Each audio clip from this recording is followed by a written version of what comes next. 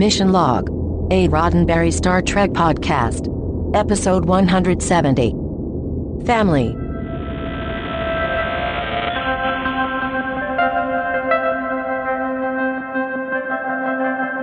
Welcome to another episode of Mission Log, a Roddenberry Star Trek podcast. I'm John Champion. And I'm Ken Ray. Each week on Mission Log, we watch an episode of Star Trek, or two, taking them or it apart for messages, morals, and meanings, and trying to figure out whether the whole thing stands the test of time. This week, family. But before we talk about family... Are we talking about my family? No. Okay, all right, good, because that's the rule. I've always heard that that's the rule, like... You can talk about your family, but you can't talk about my family. And the same applies, I guess. I can talk about my own family, but can't talk about your family. Okay. Right? Okay. I guess, yeah. We're going to talk about Picard's family. Ooh. Yeah. That sounds juicy. And Worf's family, actually. Oh, even juicier. Yeah, I know. The whole thing gets a little... Well, we'll get into it. But before we do that, if you have some family stories of your own that you'd like to share with us, Mission Log Pod is the address to find us on Facebook, Skype, and Twitter. If you'd like to leave us a voicemail, you can. Our number is 323-522-5641. That number again, 323-522-5641. Our email address is missionlog@roddenberry.com. Our show website, including discovered documents and many, many, many other things. There's a comment section there, I hear. missionlogpodcast.com. And remember, we may use your comments on an upcoming episode of Mission Log. And one of the other things that we'll talk about, a little family history. Or maybe we'll just do trivia. All right. So today's episode, Family, was written by Ronald D. Moore. And we mentioned last time in Best of Both Worlds that Ron Moore was really excited about the idea of extending this story arc beyond the 2 episodes that were originally planned. And this was one way to do it. Although there are no Borg here, his idea was to keep the character arc going by directly following the aftermath of the last encounter through Captain Picard. Gene Roddenberry hated it. He really, really hated it. Really? He flat out refused, since there was no action, no science fiction element to the story. And it was Rick Berman and Michael Piller who told Moore, don't worry about it, that they would take care of Gene. And somehow they did. They actually talked him into it. And Ron Moore said, hey, I stayed out of the way and let them do their thing. There were attempts to infuse a little sci-fi action into subplots, but ultimately none of those worked out. So that idea was abandoned, and they just went with the family plotline. Also, getting a credit here are Suzanne Lambden and Brian Stewart, who had come in with the idea for the holodeck Jack Crusher in a different script, but it was still Ron Moore who rewrote this. Directed by Les Landau. We've talked about him quite a bit. And this week, you will see a new name in the credits, Jeri Taylor. She's a supervising producer, and she actually came to the show as a co-writer on the episode Suddenly Human. Now, we haven't gotten there yet. It'll be the 4th episode we see in Season 4, but it was the second one produced. So all of these are a bit out of order for the first 4 episodes. She had a successful producing and writing career before coming to Star Trek. Credits on Quincy M.E., Magnum P.I., Jake and the Fat Man, and much more. She even wrote a couple of episodes of the Andy Griffith vehicle, Salvage 1. Ooh. Yeah, you remember that, right? I remember that, yeah. Yeah, I guess we're the only 2. No. I have another friend, actually, who occasionally will watch it. I think he found it on YouTube or something. Oh, cool. Probably I shouldn't say that publicly because now somebody will rip it down. Yeah, right. But yeah, I had a friend who actually pinged me in the middle of the night one time. He was like, I'm watching this stupid movie you've never heard of, Salvage 1. I was like, ooh. Have they done the part yet where they drive on the racetrack and they go really slow because that's how they're going to get out of the atmosphere? Mm-hmm. Yeah, and then he kind of lost it. Wow, well, the 3 of us can have a Salvage 1 convention. That's going to be our 9th podcast, I think. Yeah, I guess it will. All right. Well, it's only about a season and a half. But there's a lot more to come from Jeri Taylor. Many, many contributions to Star Trek, and we will, of course, talk more about her later as we progress. Now, Le Bar. Le Bar is an actual place in France. Very small town in the east, not terribly far from the Swiss border. I found this really interesting. In 1793, the population was 81. In 2015, the population was 110. Wow, so giving him the key to the city, it's really just like it's his turn to hold it. Yeah, right. Right. It literally is someone's house. Pretty much. Now, funny enough, the history of Le Bar has kind of been overtaken by the fictional history of the Picard family. It's sort of like Riverside, Iowa, being the birthplace of Kirk. Not really on the map until we decided that was the birthplace for Captain Kirk. Then people know about it. The Picard house, in this case, was actually in Encino.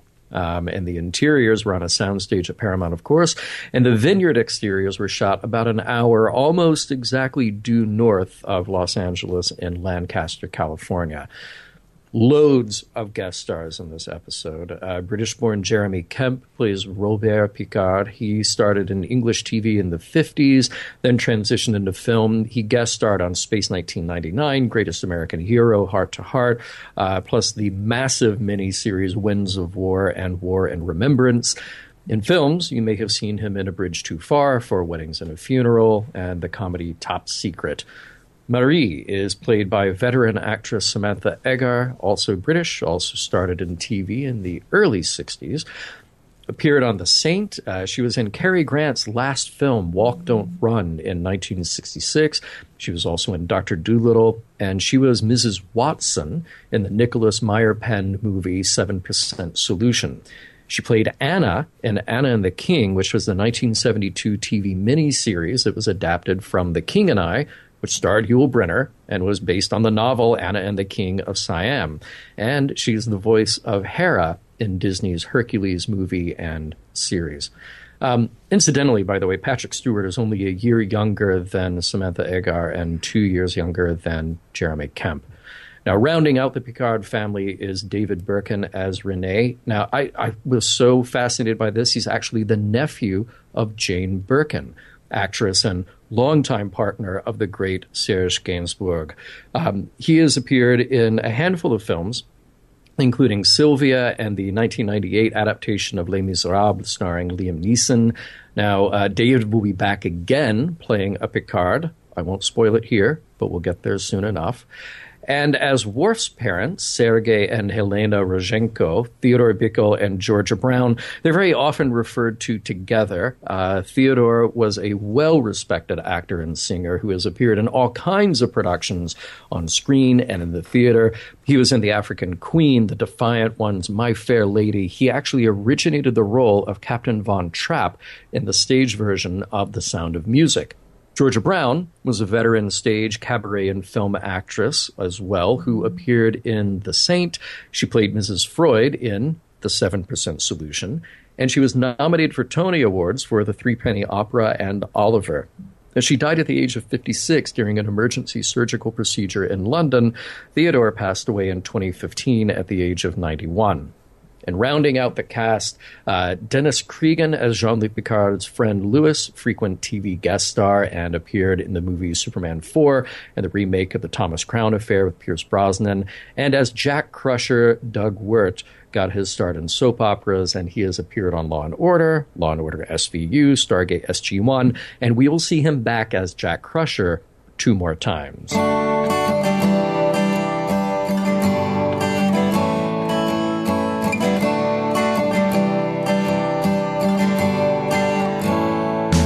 Have you ever wondered what Downton Abbey would be like if it were set in the 24th century? Please stand by.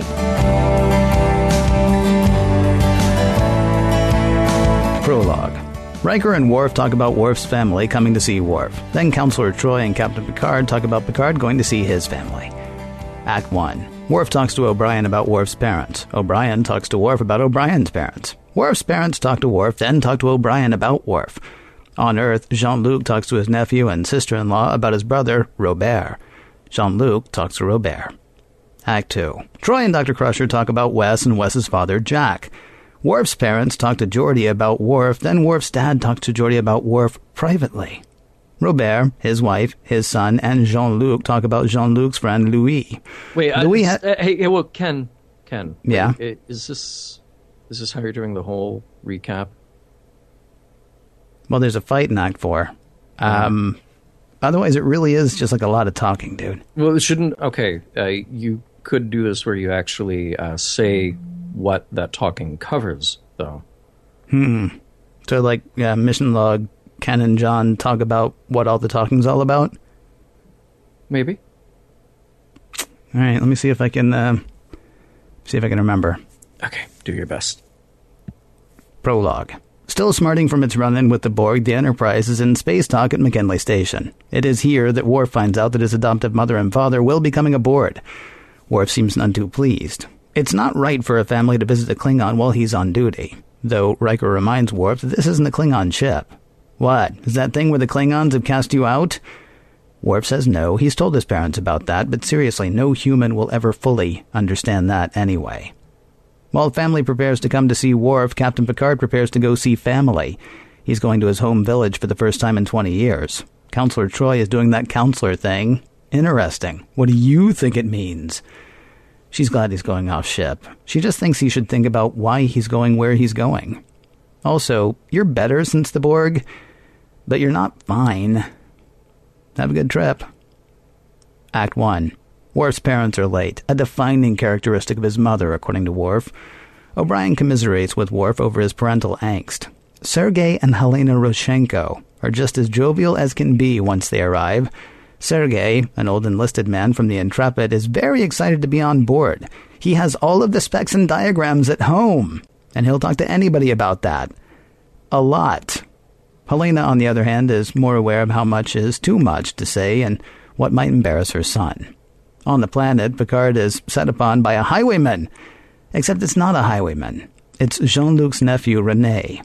Jean-Luc's brother, Robert, still has this hard, unforgiving attitude toward Jean-Luc that he's apparently had forever. A fact we learned through René telling Jean-Luc that he doesn't seem like an arrogant son of a... Picard also meets his sister-in-law, Marie, for the first time. She welcomes him home, and she means it. This is his home. It always will be. For Picard, it is as if nothing here has changed. Robert is out tending the vines. The meeting between the brothers is not warm. Far from it. Jean-Luc says it's good to see Robert, who tells Jean-Luc, "Dinner's at 8. You know where everything is. I have work to do." Act 2. Counselor Troi and Dr. Crusher are having a drink in Crusher's quarters. At a guess, I'd say Crusher's having a Cape Codder and Troy's enjoying a nice glass of Tranya. A knock on the door and a suitcase has been delivered to the good doctor. It's got Jack Crusher's name on it. Odds and ends that Beverly put in storage a long time ago when Jack, her husband and Wesley's father, died. Among the items, a recording Jack made for Wesley, right after Wes was born. He'd meant to make them for Wes as the boy grew up, though he only got around to making the one, and then, of course... So, there's just one recording. Troi says Wes has a lot of questions about his father, and that the recording might help answer some of those, though Beverly wonders if it'll do more harm than good. Meanwhile, the Roshenkos are getting a tour of engineering and entertaining Geordi with stories about Worf when he was a boy. Worf and his mom go for a walk on the Arboretum, while Geordi gives Sergei a look at some of the ship's newest technology. Sergei's interest in that may be a ruse, though. Once Worf is out of earshot, a concerned-sounding Sergei says he wants to talk to Geordi about his son. On Earth, Marie tells Jean-Luc that his friend Louis wants to see him when he can. Louis is working on raising another subcontinent on Earth, an endeavor Robert finds foolish. Marie also says that the mayor wants to host a parade in Jean-Luc's honor, give him the key to the city. He's a hero! Jean-Luc says no, though Robert needles him, saying he just needs a little arm twisting. Anyway, technology stinks in Robert's estimation. Synthahol stinks, replicators stink. Robert, you see, is all about maintaining old values, as was their father. Jean-Luc says adding convenience does not have to mean losing values, though Robert argues that in his view, life is already too convenient. Marie shuts the argument down, but that's like a game of whack-a-mole. Knock one down, another pops up. In no time, Robert is chiding Jean-Luc for false modesty, pretending not to remember whether he got a ribbon for a paper he wrote on starships when he was 10. He always got ribbons. And besides, quit encouraging my son to go off and be a starship captain. Jean-Luc says he wasn't, though maybe if Robert weren't so narrow-minded, let René see the world as it actually is. Robert says, tell you what, you raise your sons however you like, and let me raise mine. Ouch. Act 3. Turns out what Louis is working on really is interesting. Jean-Luc has been keeping up with it in the journals. He quizzes Louis on how they plan to tech the tech on it, and he tells them about a time they teched the tech on the Enterprise to achieve a similar outcome. Louis is impressed and asks Jean-Luc if he would like to see more. Too bad you'd never leave Starfleet, Jean-Luc. They're looking for a guy like you to run this whole project. No, I'd never leave Starfleet. In 10 Forward, Sergei and Helena are telling Worf how awesome he is. The whole crew thinks so. Worf says he wishes they would be more reserved sometimes. Then Worf is called away. Sergei and Helena are torn. He wonders whether they should just leave it alone, though Helena says she can't. It's not long before Guinan is talking to them. You know, it's kind of that thing that Guinan does. She learns a bit about Worf. He never wanted any human anything growing up. That's how he never had prune juice on Earth. They cooked him all Klingon foods, let him learn what he could, what he wanted to know about the society and custom of his race. Guinan thinks that that's great, though she tells them that when he looks out at the stars towards home, he's not looking towards the Klingon homeworld. He's looking towards Earth. He's looking towards the Rashenkos. Back in France, Jean-Luc is having a heart-to-heart with Marie. He tells her that he's actually thinking about going to work on the Atlantis project, the project on which Louis is working. Marie says, why not? Though Picard says, bah. Oh, by the way, thanks for your correspondence, Marie. Made me feel like I was part of the family. She chides him. You are part of the family. I ring at the door and it's Louis. Good news, Jean-Luc. They want to interview you for the director's position. The board of directors jumped at the prospect of Jean-Luc taking the leadership role. Jean-Luc is miffed. He never said there was a prospect. But he'll hear what they have to say. Act 4. Wes and Beverly are talking over the message Jack left for Wes. Jack wanted Wes to have it when he turned 18, and Beverly wants him to have it too. The Rashenkos stop by Worf's quarters. Worf says he wasn't sure he wanted them to come to the Enterprise, but he's glad they're here. They say they had to come, after what happened to him with the Klingons. Their boy was in trouble. They don't get it, but whatever it is, they know that what he did was right. They know what kind of man he is. He says he has to bear his dishonor alone, but they say that's not true. Perhaps it's too human of them to say, but they are with him. They're proud of him. They love him. That ends with about the closest thing to a warm hug that anyone is ever going to get out of Worf. In France, Robert spots Jean-Luc, which means he spots a chance to give Jean-Luc grief. He warns him that the wine he's drinking is not synthahol. It'll lead to a loss of control. Something Robert would like to see. Hey, by the way, tell me what happened with the Borg. Not that I care. I'm just curious. Jean-Luc is reluctant to say, so Robert guesses. I gather you were hurt, humiliated. I always thought you needed that. Humiliation. Or was it humility? Jean-Luc storms out, though Robert follows, goading him. So you're tired of fighting, eh? Tired of the Enterprise, too? Still, it makes sense. Local boy makes good, comes home a big hero. 20 years later.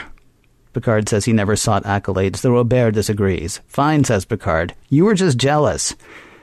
Well, duh. Always watching you win, always watching you break Father's rules and get away with it.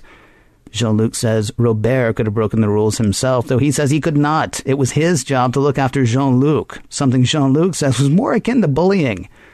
Robert concedes that it was bullying sometimes, and it was awesome. Seriously, though, why did you come back, Jean-Luc? Did you come back because you wanted me to look after you again? Well, that led to a fight. Punching and shoving and literal mudslinging. That ends with the two men laughing. Then Jean-Luc crying over the loss of control imposed on him by the Borg, over the terrible things that they made him do, the people that they made him kill, and his powerlessness to stop it. Robert says there's something that Jean-Luc has to do. Live with it. This is going to be with him a long time, and he has to learn to live with it. The question is, will he live with it below the sea with Louis, or above the clouds with the Enterprise? Picard says maybe Robert was right. Maybe he did come back so Robert could help him. Robert seems fine with that, though he says he still doesn't like his younger brother. Act 5. Robert and Jean-Luc are drunk. Marie sees that they've been fighting, which they very unconvincingly deny.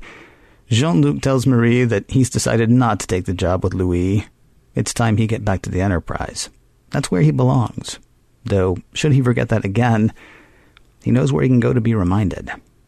On the Enterprise, Wes is ready to hear the words of his long-dead dad. Jack tells Wes that he has no idea how to be a father. He apologizes to the 10-week-old Wesley for all the mistakes he's bound to make as Wes grows up. He also hopes Wes won't hold it against him, his being away so much. That's just part of being Starfleet. Jack talks about the inexplicable bond that exists between them, tells his son that he loves him, and the recording ends. On Earth, pleasant goodbyes are said between Jean-Luc, Marie, and Renee. Renee says one day he'll be leaving for his own starship, though Jean-Luc says he may decide to do something different one day. Robert gives Jean-Luc a particularly fine bottle of wine from the family vineyards, with 2 requests. Don't drink it all at once, and if possible, try not to drink it alone. The 2 men hug, and Jean-Luc heads away. Later that night, Marie and Robert are finishing a nice dinner. Renee is outside, staring at the stars, dreaming. Marie says it's probably dreams about starships and adventures. She worries that it's getting late, though Robert says, let him dream. The end. Oui, bon, très bon. Merci beaucoup, monsieur. De rien. And look how much action you fit into that story. Oh, there was so little action in this story. It's okay. I forgot. I guess I could have said he goes out to the field where Robert is crushing grapes with his hand.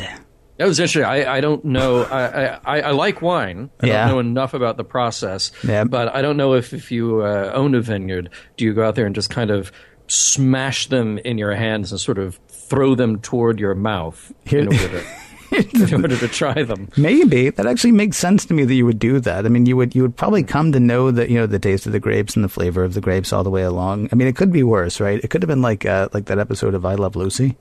Right. Where he went out there and there's Robert, pants hiked up, stomping on the grapes himself. Right. That better than he be in an earlier draft of the script. So. May well have been. Yeah. Why is Troy just in Picard's room? Why isn't she? Well, she's just in there. I don't know. I don't think she was just there when he got there. I mean, we came in halfway through that conversation. Well, I like to think that, but he seemed a little surprised. Did he? A little well, it was just. Well, no, he's distracted the whole time, though. That's the thing, right? We're seeing. It's fascinating to me that you're telling me that they were interested in having this sort of be a third part or a part 3, even though it's not technically a part 3. Yeah. Because the last shot of Picard we saw was him getting so distracted by what had happened, he's not even drinking tea the way he normally does. Mm-hmm. The second he's alone, he's off, and now this is progressed to the point where even when he's in a room with someone else, he's alone. Either that or really he just can't figure out how to get rid of her. Like, I can't lie to her because she's a psychic. She's a telepath and she'll know that I'm lying. Well, I was going to do something untoward and I was really hoping you wouldn't be here. No, you weren't. You just want to get rid of me, you jerk. Captain Jerk, my apologies. I do like their dynamic. And I think we'll come back to this because there's some interesting subtext to that scene. But, here's another crewman who's totally consumed by his work. And I like seeing them a little more relaxed around each other, at least by the end of that scene. There's a nice progression there. Talk to me about the kiss on the cheek. Exactly. Yeah. See, it didn't feel, and yet it didn't feel. Well, I think that's what's so good about it, is that it feels a little out of place, but man, did it need to happen. What would that scene have been if it didn't end with that? Well, it would have been something else. It would have been something. It's hard for us to know right now, but yeah, it would have been. Yeah. Chief O'Brien. Well, women. Yeah. Really? That's all. Thank you for bringing it up, though, because I'm glad I didn't have to. Sure. Yeah. That's all I'm going to say about it. Okay. That's it. Good. Women. Okay. We'll just leave that where it is. Just okay. I think people get it. Really, I do. Yeah, I think they do. France. I've mentioned before on the show how I'm a Francophile. I think the French are the best cuisine in the world, and just incredible art, and just beautiful country. And I love that in the future everyone in France is English. Yeah. I actually wondered if this was a debate that they had or if it was just a problem that they had or what, because they were seriously... it's during the fight. I actually wondered, too, if I could now tell, what order the shooting went in. Because during the fight, Jean-Luc calls his brother Robert. But most of the rest of the show, he's calling him Robert. Yeah. At one point, Marie calls Louis Louis. And I think Jean-Luc might have called him that as well. Yeah, I thought so. But then they call him Louis. sort of like halfway through shooting, they decided, it is France. I know nobody talks like it, but it is France. Maybe we should actually, go like that. Exactly. I thought it was an interesting choice to have Renee so young with much older parents. And I don't know if there's really a point to it. I don't know if there's really a thing, but it makes a unique family portrait, just sort of something slightly non-traditional for this family. Well, I wonder if that has to do with, though, people living longer and people sort of having... Although you would think that Robert, honestly, you would think that Robert would have like a 20-something or a 30-something-year-old kid at this point. Because he's been so traditional all the way through. You'd think he would have like immediately, or almost immediately. Right. Maybe there is. Maybe there's another one that we don't know about. Well, really? Because I think he's the number one son. Sorry. That's come back in a few years. Yeah. No, but I was thinking about that. Someone mentioned, one of our listeners mentioned a while back that Patrick Stewart, I think when they started filming, was 46, 47, something like that. Okay. But likely Picard, and I think they've mentioned it, or maybe we've seen it in like a readout somewhere, is older than Patrick Stewart was. But this is the future, so people who are older probably look younger than people of that same age now. So right. I'm okay with that. Now, interesting that Robert actually looks much older than Jean-Luc. And that could just be, two actors who look different. Look similar enough, you kind of believe it, that they're brothers. Yeah. But I almost thought for a moment, it was interesting to me, and that's why I put it in trivia, that there's only about a 2-year difference between the two actors. But to me, it looked like about a 5 to 10 year age gap between the characters. We never actually hear what the age gap is on the show, do we? No, we just know that Robert is older. You got to figure that Robert's not that much older, though, because, if he were like 8 years older, let's say, like what's the psychological thing? Psychologically speaking, siblings that are born 10 years apart are only children as far as the way they're raised, as far as the way they grow up. So I wouldn't think, I heard that a million years ago, and the only reason I remember it is because I have a brother who's 10 years younger than I am. And that always sort of resonated with me. I was like, okay, well, I have a brother, but he's so much younger than me that apparently psychologists decided a long time ago that no, I don't. So, at least psychologically. So, my assumption, though, is that you're not talking about that much of a difference between them, because if Robert were like 8, 9, 10 years older than Picard, then whatever Picard does wouldn't really matter, because that would be 10 years ago as far as he's concerned. My assumption is, it's almost like, Robert is like a senior in high school, and Picard's like the freshman or the sophomore. So he's like watching all this stuff happen, and it's all still pretty, current for him as it's happening. Right.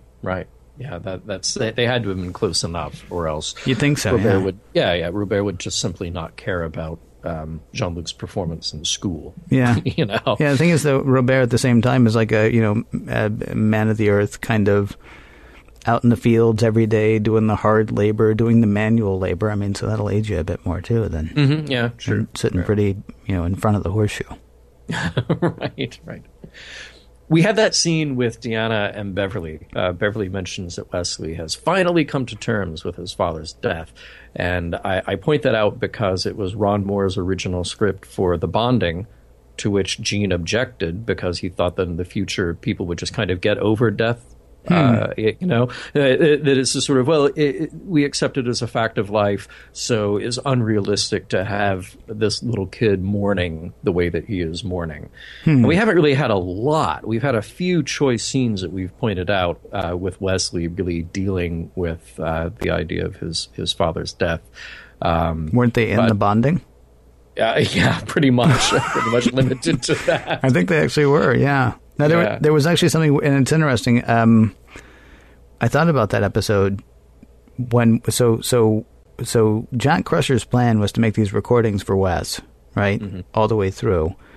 In The Bonding, we have Wes saying that he remembers Picard coming to tell him the news of Jack's death, the same way that Picard is now going to have to go and tell young Jeremy Astor the news of Marla's death. So Jack Crusher, from the time that Wesley was 10 weeks to the time he was about 8, which is about how old Jeremy was, right? I just never had a chance to make another recording. Yeah. Okay. Yeah. Because that was a little bit of I couldn't tell if that was a continuity error or if we're just going to let it go, because Beverly says, well, he's going to make these recordings, and Of course, he was never able to. I'm thinking, really? Because he had like 7.5 more years.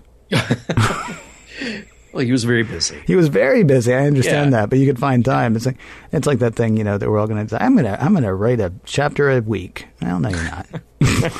You're going to write a chapter and then you're going to put it down. And 7.5 years later. Yeah, exactly. Yeah, that's okay.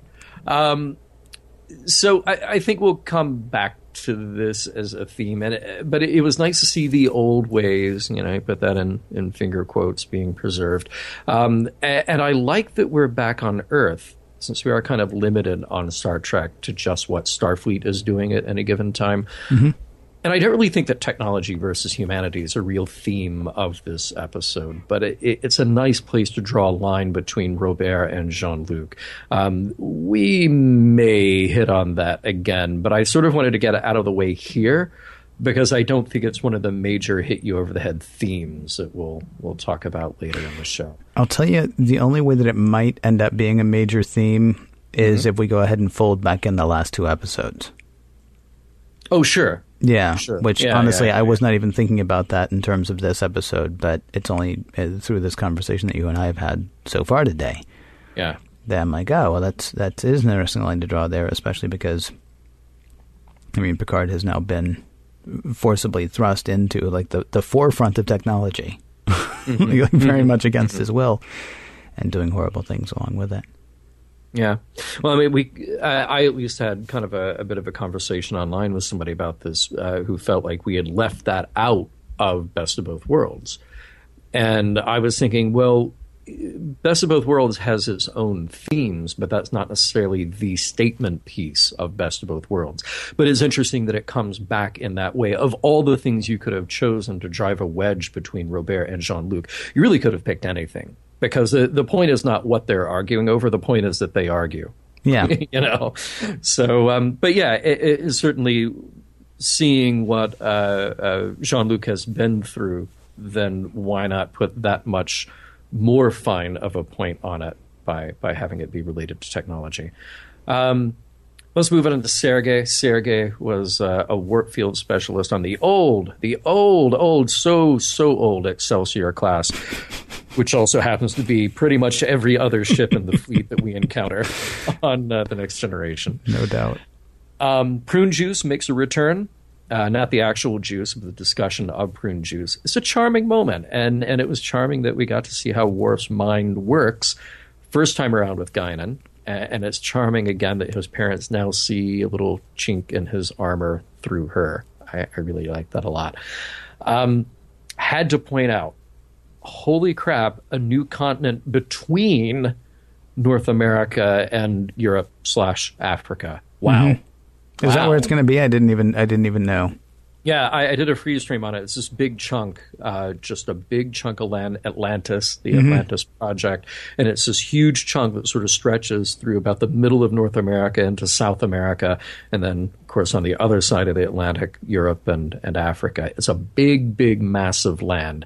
And I thought this was really going to mess up the cruise trade for a while there. Personally trying to figure out why we're doing it. And I guess because we can, or to see if we can, might be an okay answer. But we've got so many planets that we're colonizing. Yeah, and that displaces a lot of water. You'd think. Yeah, and now you would think that a lot of that water in the future would be frozen in the what were those things we used to have? Polar ice caps. Yeah. Yes. Yeah. Walk-in freezers. There were 2 choices there. Yeah, that would displace a lot of water. I don't really get it. It's sort of like, do you want all of the excitement of being a colonist without actually, going anywhere or doing anything? Right. And also, we hate Miami. We just hate Miami, so we're going to flood it. That's a funny idea. Another, holy crap, Worf's chair. Yeah. Wow. That's a thing designed by Norwegian designer Peter Opsvik. It was a rental in the show, but if you want to pick one up today, it'll set you back about $12,000. Because Michael Dorn sat in it? No. Or despite the fact Michael Dorn sat in it? Really? Despite the fact that all right. Michael Dorn sat in it. Not it, but one of them. Right. Yeah, there were more than one, if you can believe that. So if you wanted a set, it'd be like $48,000. Yes. Okay. Yeah, it might be. And then the table that you would need. Yeah. Wow. Is crazy then. Just don't try to eat from that table. There was a terrific long Steadicam shot following Robert and Jean-Luc leading into their fight. Such a cool choice to make that an uninterrupted bit of dialogue as they walk to the vineyard. I thought that was great, and it's a little tip of the hat there to Marvin V. Rush, whose camera work I absolutely love.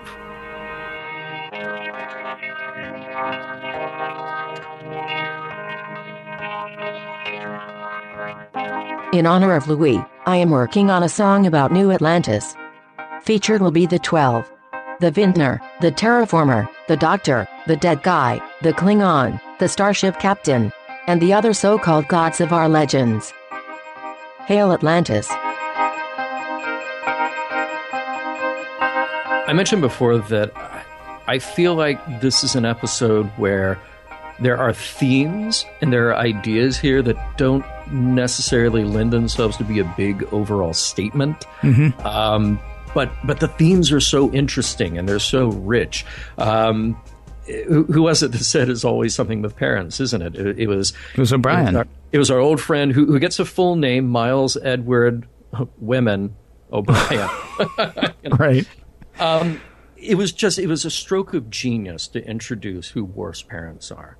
Because we know that he was not raised by Klingons, so who out of all the choices in the universe could raise him? But these funny, outgoing, almost a little bit of stereotype going on in there. You kind of, I don't know, push or pull that one way or the other. But it takes the edge off the idea of this sort of monolithic, monoculture, non-diverse sense of who we think the Klingons are. And it really helps us solidify our understanding of Worf. It's so great. And his embarrassment at his family, his constant struggle for identity. We've described him as trying to be more Klingon than Klingon. And then realizing there's a connection to the people who are his adopted family was really lovely to see. Mm-hmm. He sees himself one way. They see him as another way. And throughout this whole thing and this whole time that we've known him over 3 seasons now into 4, he's carving out just these little pieces of who he is. Here's this adult who just really doesn't quite know who he is. I thought about this idea that you and I both grew up in the South. Yes. You in Tennessee, me in Alabama. Neither of us has an accent. Yep. Well, a Southern accent anyway. Right. And we both moved far away. Yes. From the South. Let's see. I moved to New York first, and Chicago, then L.A. You moved to San Francisco. Oh, no, I moved to Boston, and then Boston. San Francisco, and then short stint in Oklahoma, and then San Francisco, and now Buffalo. Now, when you go back home, and I'll call Tennessee home, just as I call Alabama home, do you feel at home? For me, it's about people, and it's about what people are around. One of my oldest friends is still in Nashville. Actually, 2 of my oldest friends are still in Nashville now that I think about it. And then, of course, my family's there. A lot of it, not all of it. The weird thing is Nashville, honestly, has changed so much. Nashville has had a real boom over the past few years. Like I tell stories now about... We used to go downtown in the middle of the night because there was no one there.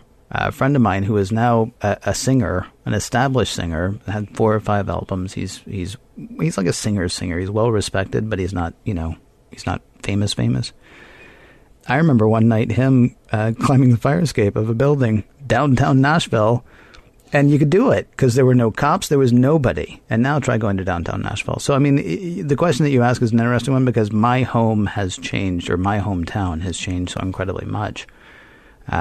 We got a football team that we didn't have when I left, and we have a hockey team that we didn't have when I left. And yet, that's my hockey team because that's my hometown.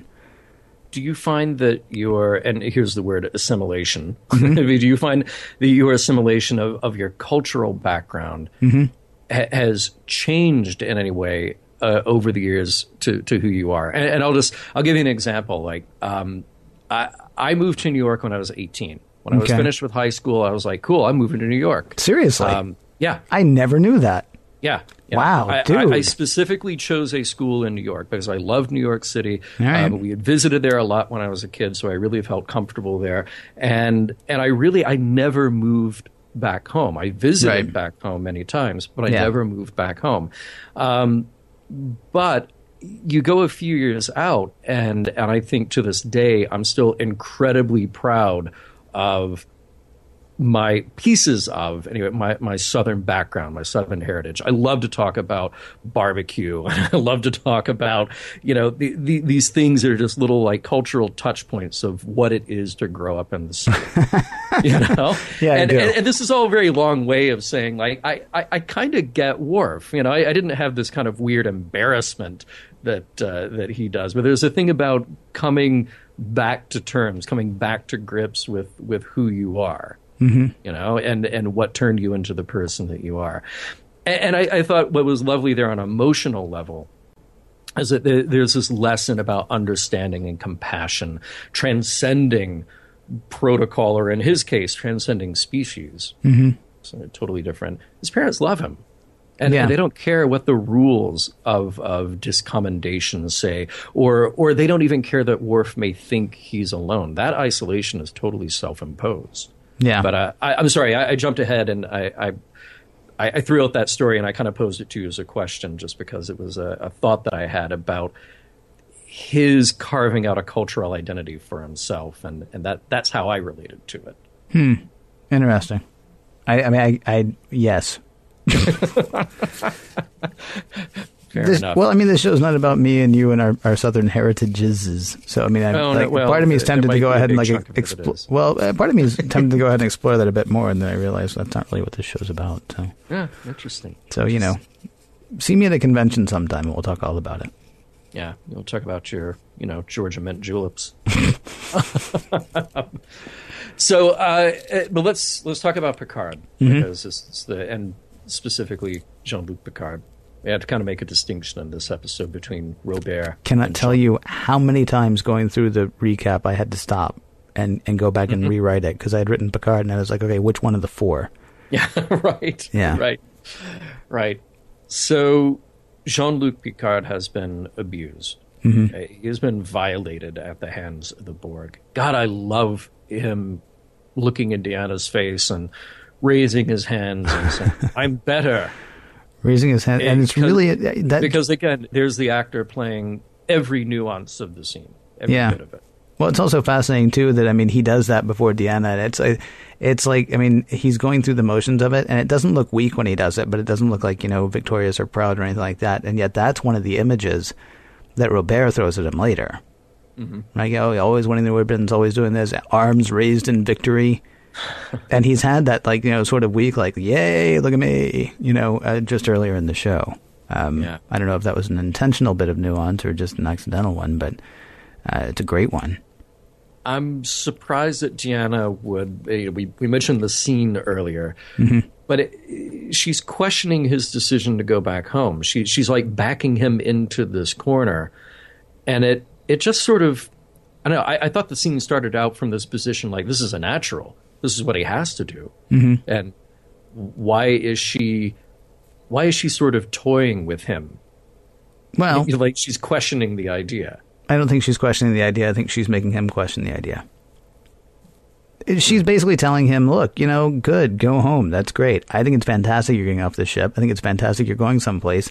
Do me a favor and know why you're doing it. That's all she's saying. And that's not, what's the almost hackneyed the unexamined life is not worth living.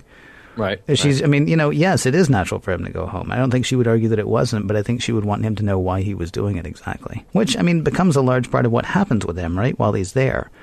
He goes home and he feels like, nothing here has changed. I half expect to see myself come running out of there as a little boy. He then talks to one of his childhood friends, and one of his childhood friends has this wonderful thing that he could do where he could go down to the bottom of the ocean and he could work on this thing, and it would be fantastic. It would be absolutely interesting. It would be absolutely fantastic, and it would be easy.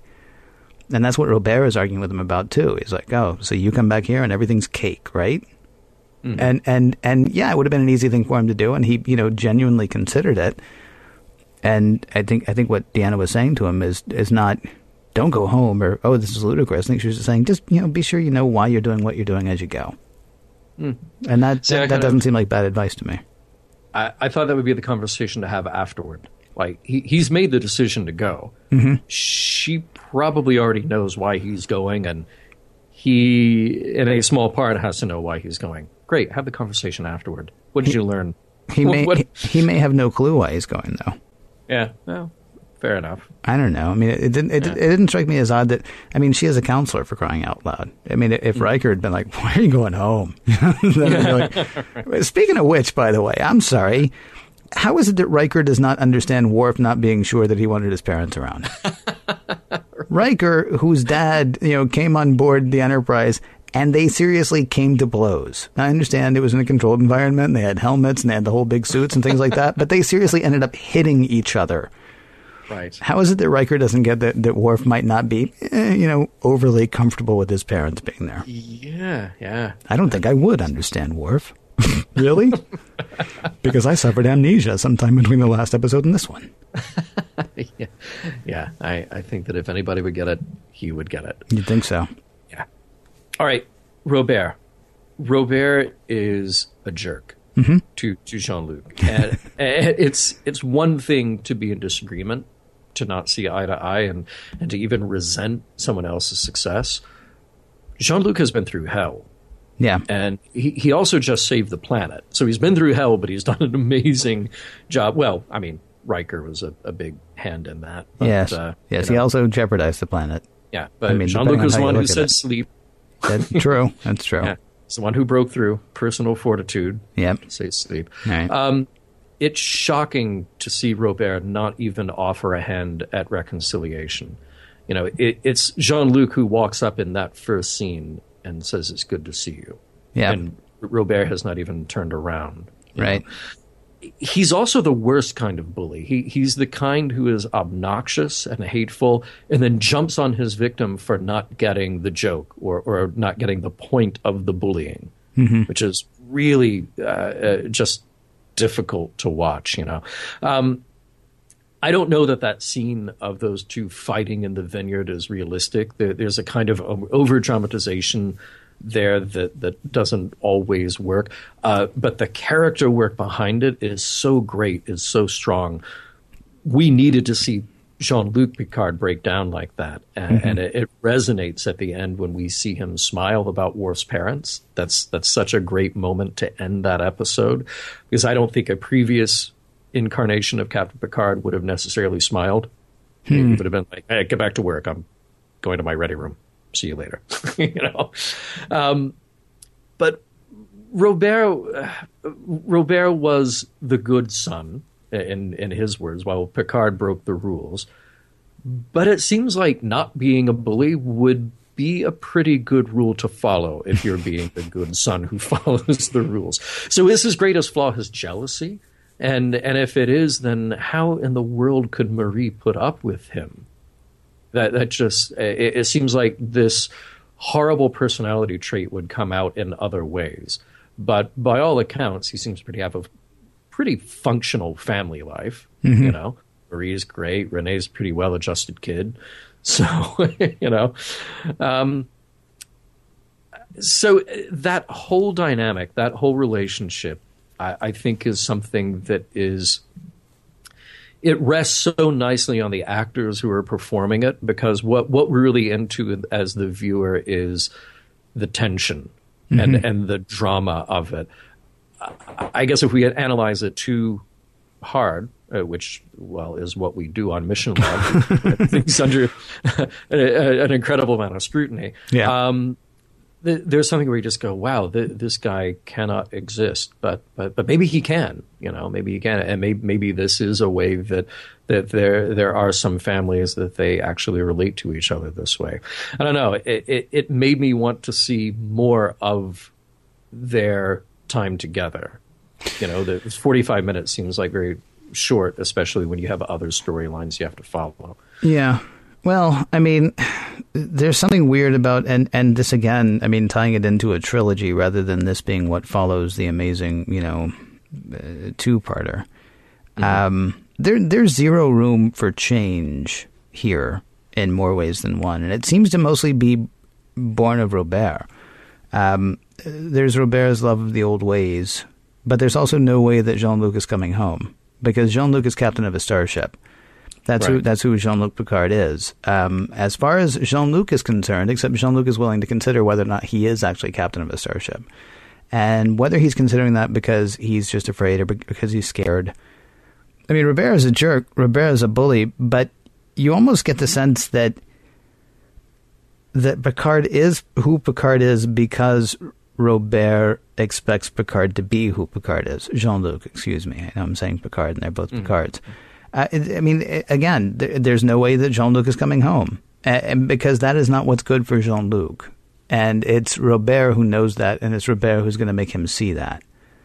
And it's kind of a weird thing, and it's especially a weird sort of duality with the whole thing that happened with Riker last week. Riker is always going to be the captain of a starship. He knows this. He knows he's always going to be captain of a starship, and suddenly he's finding out, well, no, I'm not. But I'm okay with that because I'm okay with where I am. And so now Picard comes to this place where he's like, is that really what I want to be? Is that really what I need to be? And maybe he's just having a knee-jerk reaction, and maybe this goes back to what Troy had said about, okay, cool, you're going home, just, try to figure out why. And, I guess your two options at that point are because I want to find myself, because I want to recharge my batteries. There's actually three options: because I want to find myself, because I want to recharge my batteries, or because I want to stay home. He's got to think about why he's doing it as he's going. Otherwise, yeah, he could have just as easily slid back into, whatever that was. And who knows? Maybe he then lives the next 20 or 30 years at, Maison du Picard, being bullied by Robert. I don't know. Or, coming home from the Atlantis project on the weekends to be bullied by Robert. And what I can't decide is, okay, so it seems to me there's room for lots of tragedy here.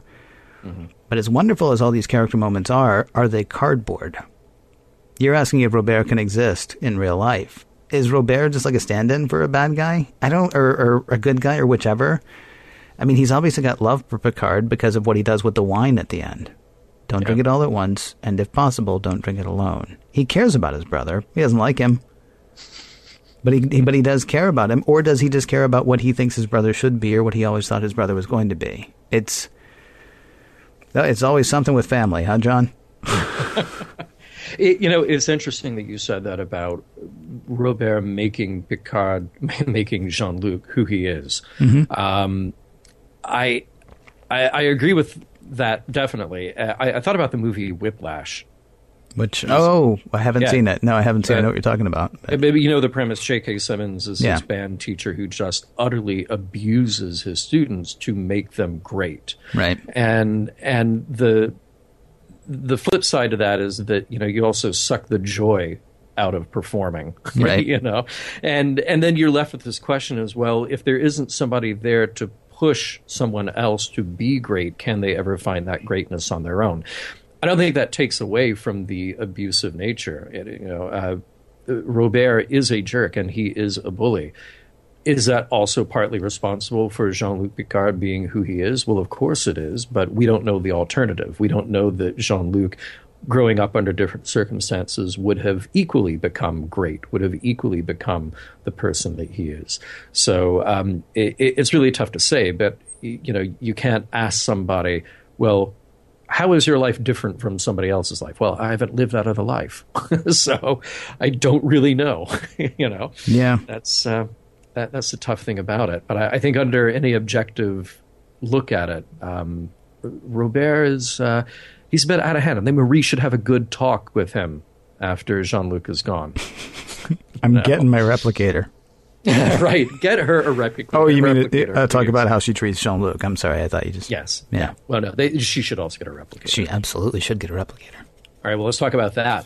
An eye to the future, an eye to the past. Yeah. There should be room for both in this life. Like I said before, I don't think Star Trek is really making a statement in this episode about technology or, versus the old ways. But it's a great way to illustrate the differences between these two characters. It isn't the reason that they fight.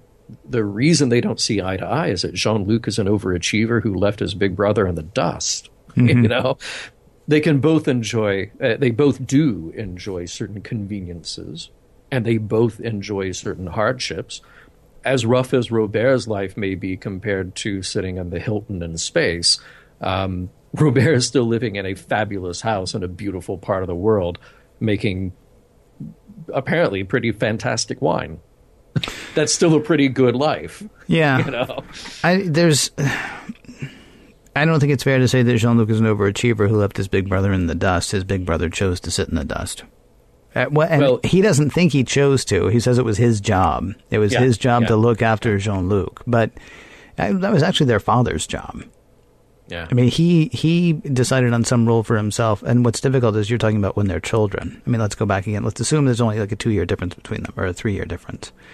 You can't really, say to a 4-year-old, okay, how are you going to be for the rest of your life? Because how you deal with your brother right now is kind of who you're going to be from now on. At the same time, I mean, he became an adult at some point and could have said, you know what, nuts to this. Let him take care of the vineyards if you want to. I'm going to go off into space. I mean, it's a different... sorry, forgive me. When you said that he left his brother in the dust, his brother stayed there.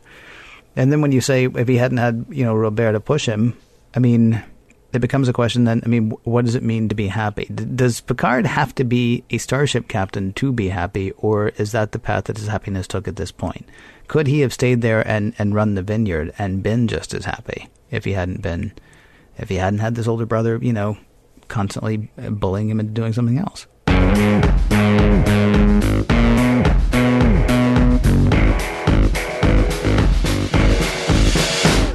Have you ever heard of the song Talk Talk by the band Talk Talk?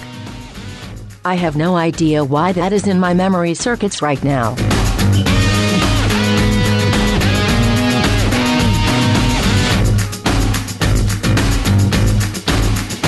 Lots of talking in this episode, John. I would say no more talking in our episode of Mission Log than we normally do. But boy, oh boy, was there lots of talking in this episode of Star Trek. And time now for us to talk about all that talking. Family. Does this episode hold up as far as you're concerned? It holds up perfectly well, but I think, as we've touched on, it holds up even better as a third part of a trilogy. Mm-hmm. Because you have to accept that something terrible happened to Picard, and by ending Best of Both Worlds with that shot of him looking out the window and just that sense of unease, it would have been horrible if they had just picked it up with the next adventure of the week. Oh, the Enterprise is fine, and we're off to do another thing, and oh, there's Q. It would have really felt empty. And this is, we've been within the turning point of Star Trek Next Generation for a while now. Yeah. But this is even more of that turning point. I feel like this is an episode where we literally could just go scene by scene and discuss every single thing that's happening. We tend to paint with a broader brush on Mission Log. So maybe this is one where you can corner us sometime and to say, but about that scene and that one thing happening there, yeah, it was great. Because the episode is so dense and it's really that good. The Jack Crusher scene works kind of up to a point. It's okay, but it's not great. I have to say about the Rozhinkos, Lwaxana was introduced as a comedic character, but it didn't really work for us. Mm-hmm. Worf parents are also comic relief, but for some reason, and maybe it's the small dose of them, they really work because they really illuminate something about Worf. Mm-hmm. I think with Lwaxana, it doesn't really illuminate something about Deanna. It's just Deanna going, oh, Mom, back off, Yeah. But with this, you really get that whole picture of who Worf is and what his internal struggle is like. Last week, I felt trepidation that we wouldn't be able to do justice to such a wildly popular episode like Best of Both Worlds. And now I feel like this is something where we would have to sit down and do a moment-by-moment commentary to really pick this one apart. It's so good. And watching it for the first time again for Mission Log really struck me emotionally. And I just kept going back and rewatching, and not even in order, just kind of scene to scene sometimes to watch the performances here. So it really hits on all levels. And I have to say that, for a lot of people who will say, well, Star Trek is about space, and it's about exploring, it's about this. Well, Star Trek is also about humanity. And I think we need those grounded episodes on Earth, or something that is familiar and Earth-like, to really dig deep into these characters, to sort of cement our bond with the characters. And this does it exceptionally well because there is so much that is relatable. How about you? Well, you got a couple of things going on. This was my Enterprise. This was my Star Trek. And so to get to know these characters more, to get to understand these characters more, to suffer through some things with these characters, and that's everything from, the embarrassment that Worf feels when his parents show up at work, to, sort of the bigger things that happen, of course, with Jean-Luc, and having a family that doesn't seem to quite understand him, but, they love him, but doesn't seem to quite understand him. That all resonates, mostly because I'm human and so are they. Mm-hmm. What's interesting is you say that Gene Roddenberry was against this idea, and I don't blame him necessarily, because Star Trek is changing into something. It's much better storytelling, much better action, arguably better writing, and less Corbomite. Do you know what I mean? We're getting now to a place where we're getting big story arcs. We're getting now to a place where we're getting big, and I know we're going to come across them again. We're going to meet a lovable little alien at some point, and we're going to have to decide whether we should send him back to kill all of the other aliens just like him, or if we should show some mercy. And that's going to be a fascinating thing to discuss from a messages, morals, and meanings, sort of approach. Yeah, but we're not doing that in this episode. Now, as part 3 of a 3-part saga, this is absolutely fascinating, especially when you look at, we talked about why we did Best of Both Worlds as a 2-part. As a 1-part thing, right? Because the first one was a whole lot of really amazing, interesting character study. Second part was a whole lot of action. Okay, well, Act 3 is actually, wow, what just happened, right? So, they really do work as sort of a bookend thing. But when you set this up as its own episode, it sort of goes back to City on the Edge of Forever. Great episode. Absolutely great episode. This. Is it a great Star Trek episode? It's a great character episode. I'm not sure we're doing Star Trek at this point. Exactly. It's wonderful. I love it. Yeah. I get why Gene Roddenberry might have been like, what are you guys doing? You're turning it into a soap opera, for crying out loud. Because guess what? It's kind of a soap opera. It's a wonderful one. And again, I spent summers when I was in high school watching Guiding Light. I'm not saying anything bad about soap operas. I'm saying this has to be a definite point where Gene would have maybe felt like this is going in a direction that I wasn't. He liked the anthology show, right? Yeah. This is not that. If you watch this episode, you don't know what they're talking about with the Borg, unless you watch the Borg, and maybe it's a difference in television. We've talked about how different television is from the 60s to the 80s, and now moving into the 90s with this episode. I love it. It's fantastic. I can also see why there might have been some trepidation. Sure. Kirk, Spock, McCoy, Star Trek. Yeah. We got to say, oh, look, they're getting older. But they're still jumping around the galaxy, and they're still doing the things that they love to do. This is an episode that says doing those things that we love to see them do can really take a toll. Yes. That it can be absolutely traumatic and horrible, and we have to deal with that. And we've talked repeatedly about the fact that we only got that with the original series once we got to the movies. And even then, we didn't really get it in the movies. We got it in 2, 3, and 4. But then all of a sudden, we're rebooting in Star Trek 5. We do get some interesting character stuff still in Star Trek 5, because that's when we find out that McCoy killed his dad. Not like, No. not like an Oedipus kind of thing. More like, I had to kill him to save him, but then, I could have saved him anyway. And it's tragedy and it's terrible. Right. But we kind of restarted again there, and yes, this is a very different thing. Yeah. But I think maybe it serves to expand the definition of Star Trek. Because if Star Trek is the anthology show in which a spaceship goes to other planets and does something, and we talk about the moral, okay, then that's one thing. But as Star Trek got bigger and bigger and the scope got broader and broader, partly because of those movies like 2, 3, and 4 that expanded who the characters were, what they were capable of, and what they were feeling, then this is Star Trek, the bigger tent, the bigger umbrella under which all these shows and character ideas fit. Because this is the Star Trek that says, okay, now we're really saying something else about the human condition. And maybe in this case it is specified to this one particular character, but we are saying something about family. Of course, that's why this episode is called Family. But we are saying something about what it means to be a person with a family. And in this case, a lot of dysfunctional families. You know, Worf's family isn't dysfunctional in the way that they argue with each other, but Worf has this imposed distance with his family, and bless them, they keep reaching out to him, and they keep trying, and they keep being there to support him. It's great to see.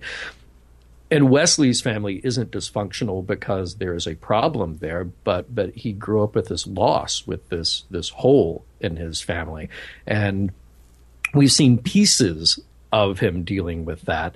I wish that the episode hadn't just sort of ended with the reaching out for the hologram that isn't there. Yeah. Because it's more interesting than to know what Wesley was impacted by seeing that than to just see the message. You know? So, yeah, I think so. I get where you're coming from, and I kind of do agree with you that we have to ask ourselves if it's great Star Trek. It is a great soap opera. It is a great character piece. Yeah. It's critical too. And I don't want to sound like I'm bashing it. It's just something that I was questioning about the episode. It's a wonderful episode. It is I mean, again, going back to City on the Edge of Forever, that is a wonderful episode. Yeah. It's a fantastic episode. Well, it's a fantastic episode. Is it a fantastic episode of Star Trek? Is it a Star Trek story? Yeah, that's maybe it sounds nitpicky. It's just, I get when you tell me that Gene Roddenberry was against this idea, and then we go back to talk about all the things that sort of like he didn't seem to like about some of the stuff that had happened in Next Gen. Yeah. Or what happened in Star Trek 6, for that matter. I mean, right. I can feel that difference in this episode, and I love it, and I also understand why it would have been sort of scary. So you sort of seeped a little bit into messages there. Talk to me about messages.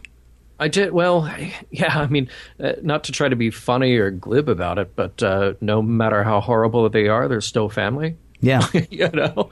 Well, I'll be horribly glib about it. There are two ways to take what Picard says at the end. He's like, I belong up in the stars, and if I ever forget that again, I know where to go. And you know, either that is because Robert pushes me to be the best person I can be, or the horribly glib is because when I'm here, where I want to be most is off this planet. So it's interesting. Yeah. It's interesting. Not myself, but I know people who kind of say, you know, when I go back home, that's when I realize that I belong someplace else. You know? I hear what you are saying. Okay. Okay. There might be another message. Okay.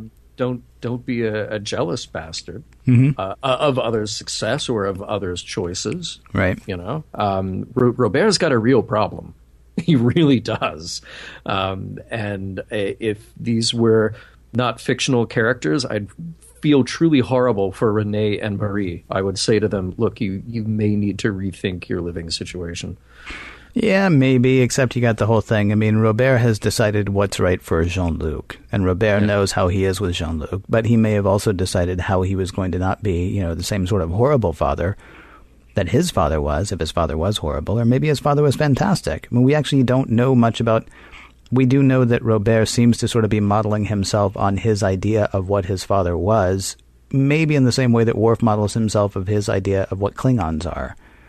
I mean, Picard says that, or Jean-Luc says that he remembers some of the arguments that Robert is having with Marie as being arguments that were happening between his mother and father. So maybe Robert saw that and thought, not going to be that way with my kid. I'll keep being that way to my brother.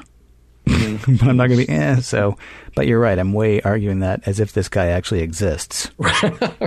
My bad. I do love the idea, though, that, you know, one eye to the past, one eye to the future, and there being room for both in this life. That it's nice. You know, again, I I don't think we were making a statement about it, and Star Trek comes out in favor of this, but just as sort of a nice thing to sort of keep in the back of your head.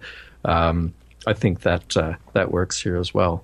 So I agree. I'd say those messages hold up. All right. Well, here's another good thing to keep in the back of your head. Mission Log is produced by Roddenberry Entertainment. Executive producer Rod Roddenberry. Please, please, please find out more at roddenberry.com. I sounded a little desperate there, didn't I? It's okay. There's desperation every now and then. I'll tell you what. Find out more there if you want to or don't. roddenberry.com. For more exciting Star Trek podcasts, be sure to visit Trek FM. That is trek.fm. And for the latest in Star Trek news and discussion, be sure to visit trekmovie.com.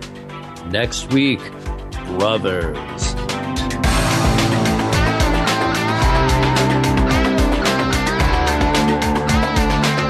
Some of the music for Mission Log provided by Warp 11, online at warp11.com, and from the album Messages by Key Theory, free to download at kitheory.com.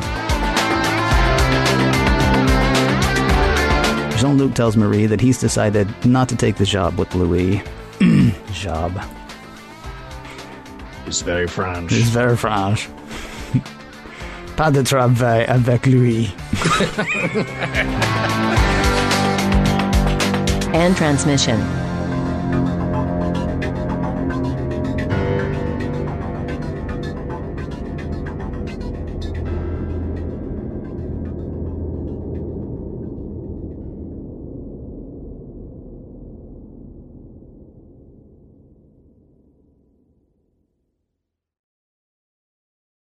Join us today during the Jeep Celebration event. Right now, get 20% below MSRP for an average of $15,178 under MSRP on the purchase of a 2023 Jeep Grand Cherokee Overland 4xE or Summit 4xE.